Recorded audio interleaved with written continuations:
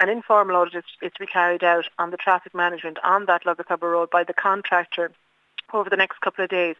Additional signage was erected on Monday last, and I'm also informed by the contractor that flashing lights which were they were mounted on some cones, they were actually stolen over the weekend as well. So the contractor is going to replace those as soon as possible. So it's just to advise people to be extra careful on that stretch of road.